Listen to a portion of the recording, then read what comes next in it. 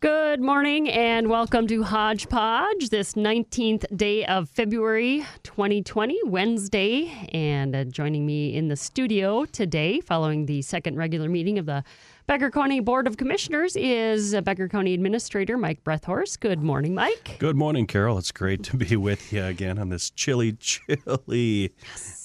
morning. It's going to get better, though. Yeah, it's minus 17 right now, but we've got sun. We've got one element working.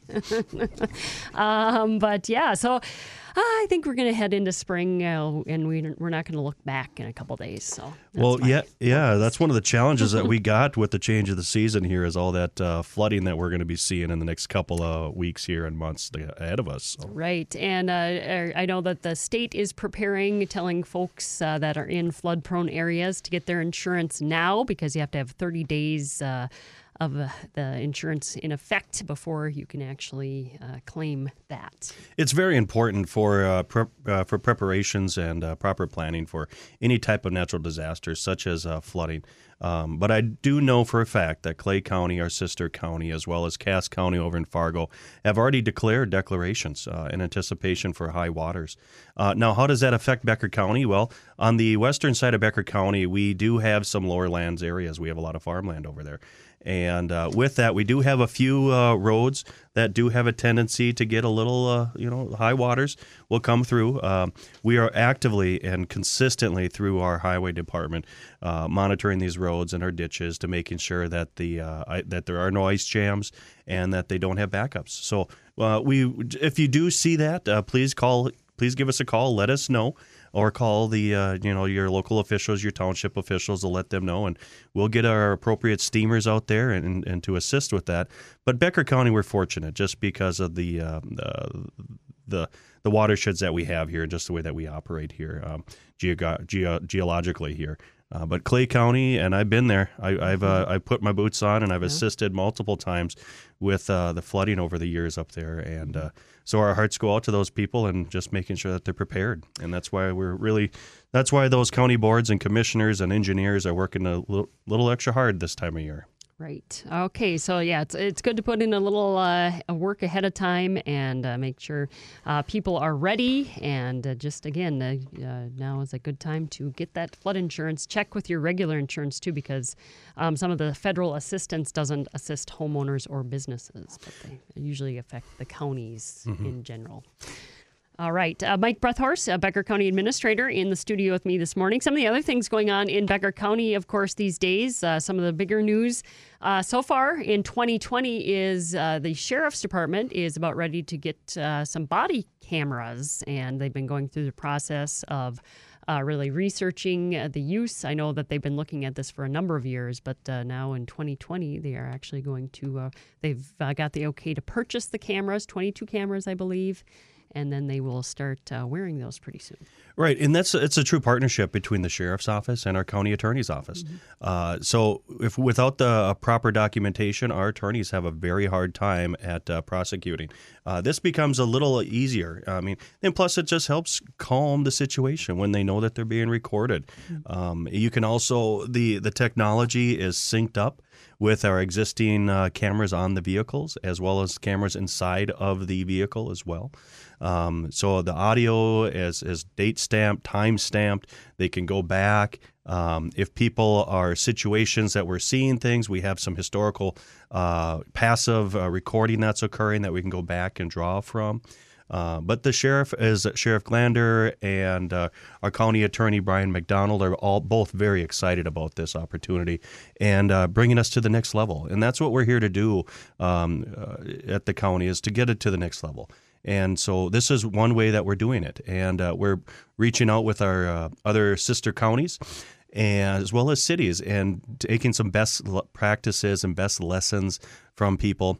So these cameras are running all the time. And but they're only recording certain times. And that's something that I can't get into too much detail on. Right. But the sheriff and the county attorney are looking forward to this resource and adding this to their their toolbox. So one thing I know that has come up in discussion early on, and I think you probably addressed this at the meetings too, but where you have an actual company that runs or that retains the data, so it's not in like the county's database per se. Correct. We're purchasing a system, and there's all types of systems out there. The one that fits us is a system called WatchGuard, and so we actually have servers on site.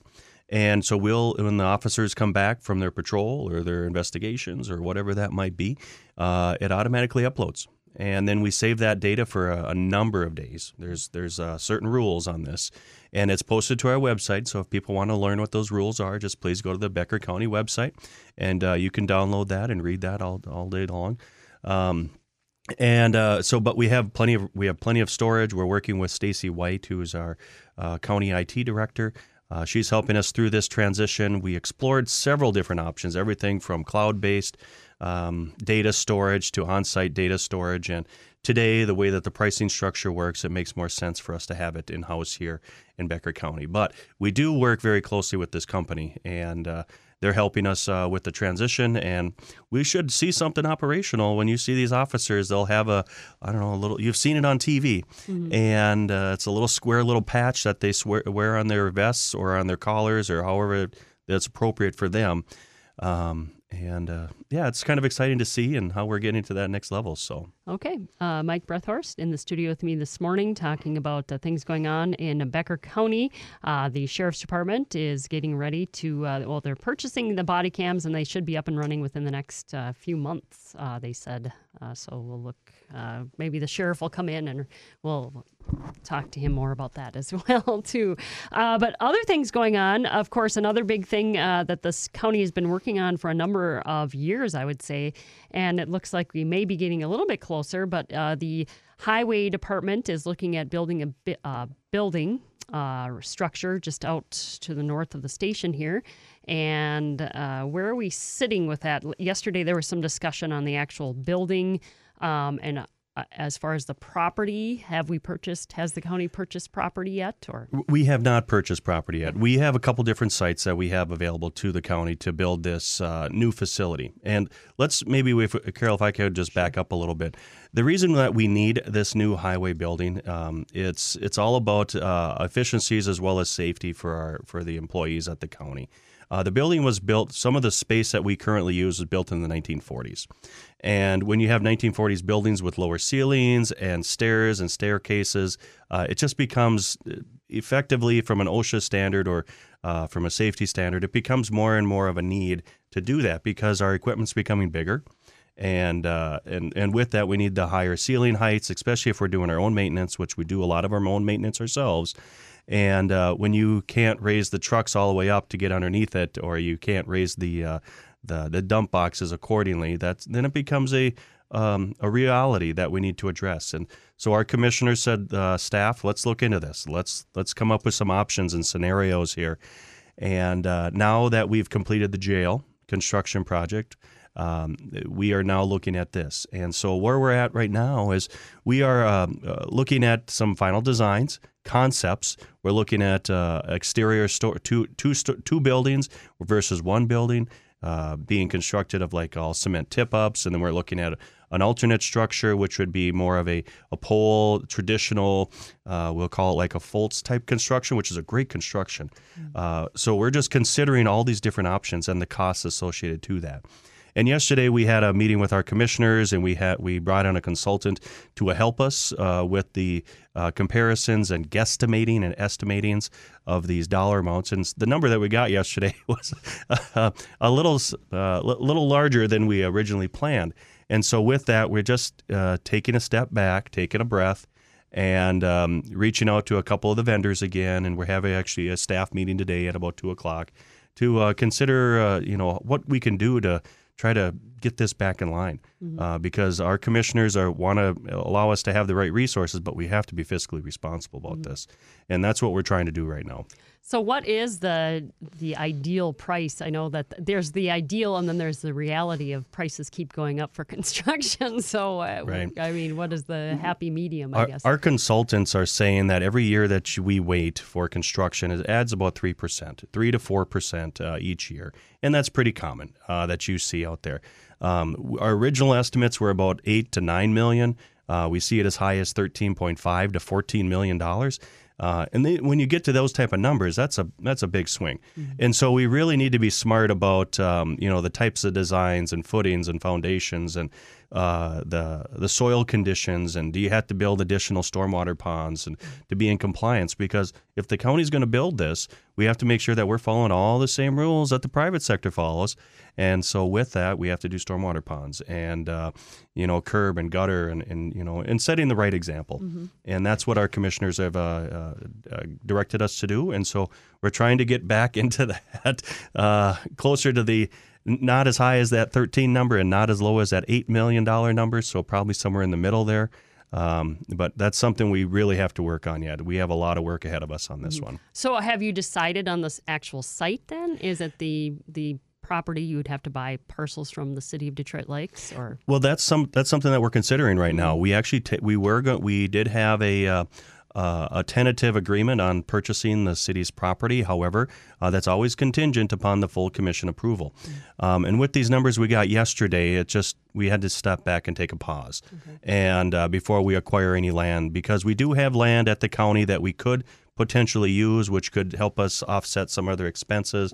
But then there has to be, then you have to adjust your design plans and maybe some flow operations to offset that. So we'll hopefully make a sound and educated, calm decision here in the next month or so.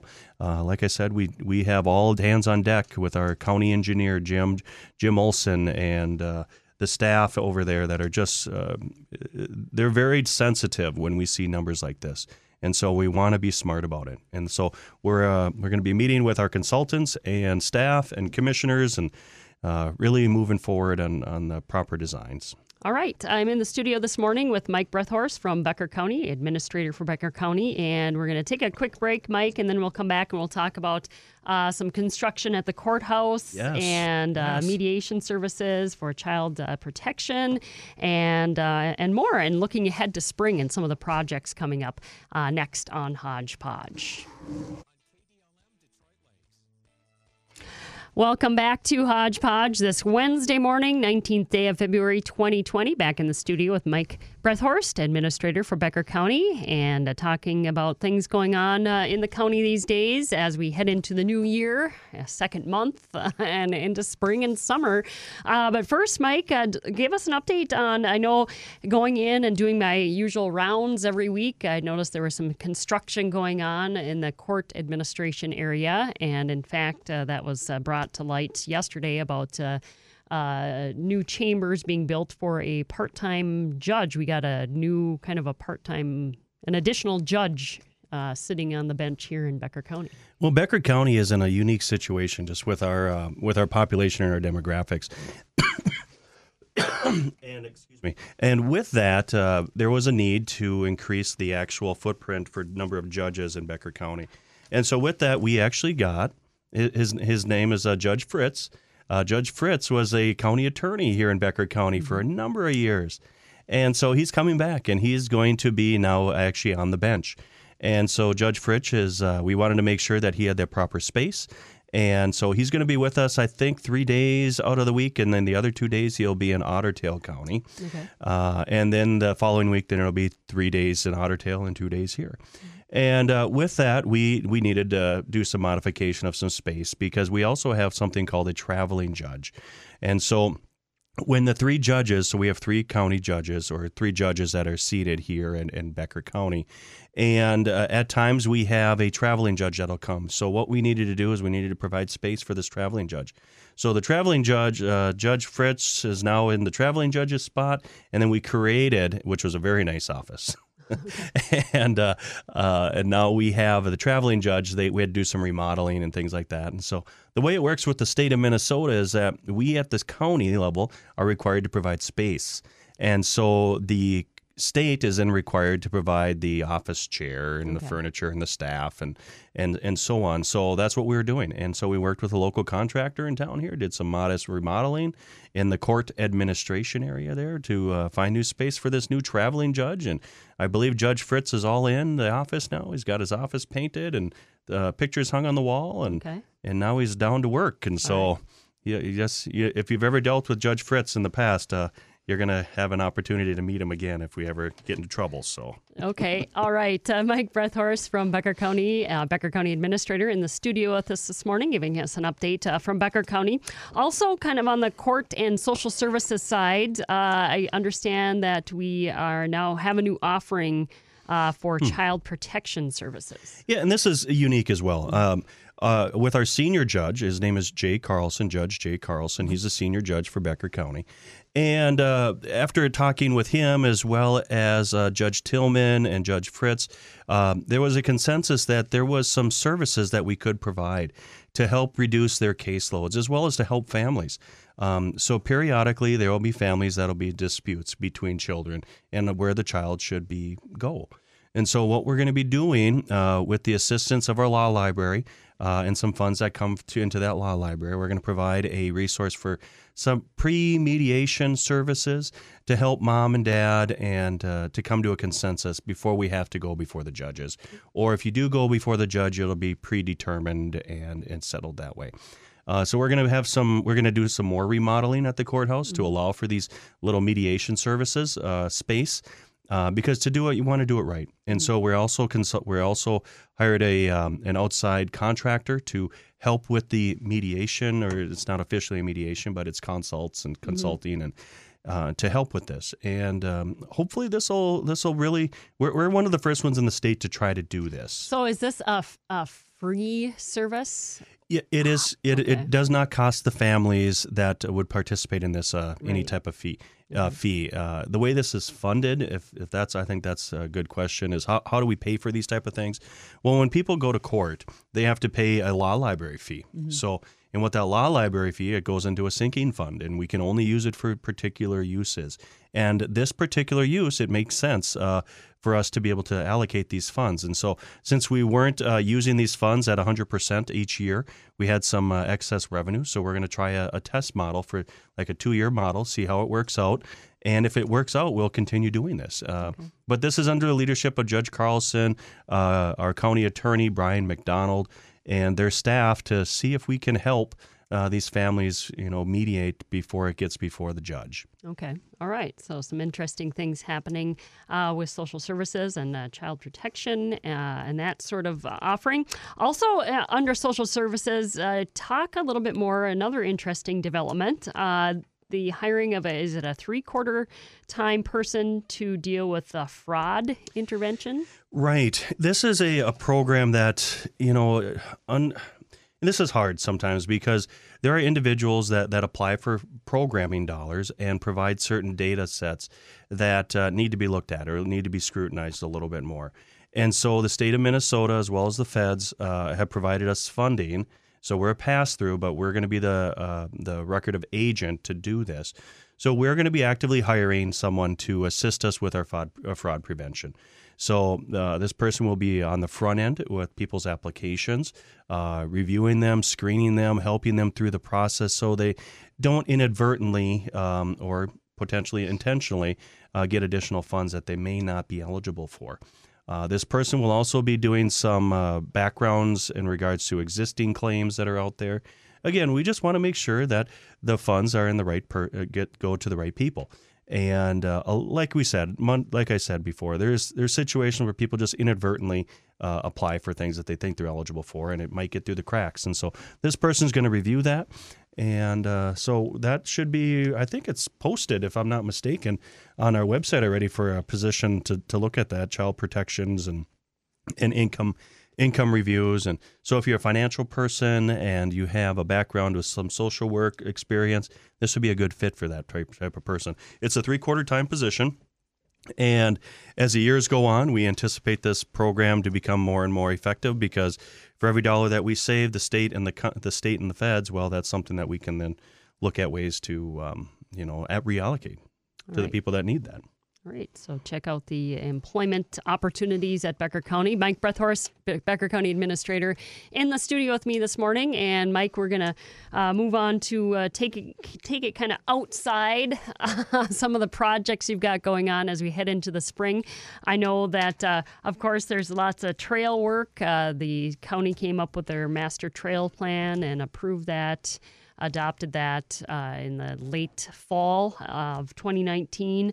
But another project that was kind of on the line last year, and it was towards the end of the year, and I don't know if winter came or if it just kind of was pushed into 2020, but a project out at Dutton Locks that will happen this year. Yeah, this is exciting. It's amazing the regulatory rules you have to follow to do modifications and to some of these areas that we have. So at Dutton Locks, which is one of our jewels in Becker County, I would say, I've actually took family photos out there, and while out there, we had the opportunity to walk on over this waterfall area.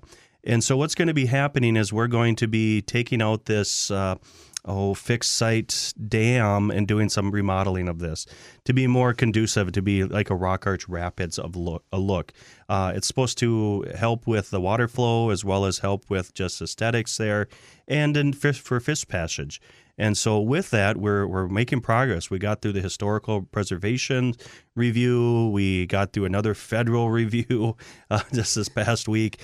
And I think that we should be able to move forward. We were really hoping to get it done last year, but due to the regulatory rules, we had to slow down. Okay. And so that's what we're just finishing up now. We just submitted, I believe Guy Fisher, who is our Parks and Rec coordinator, submitted some final paperwork yesterday to apply for the final permits.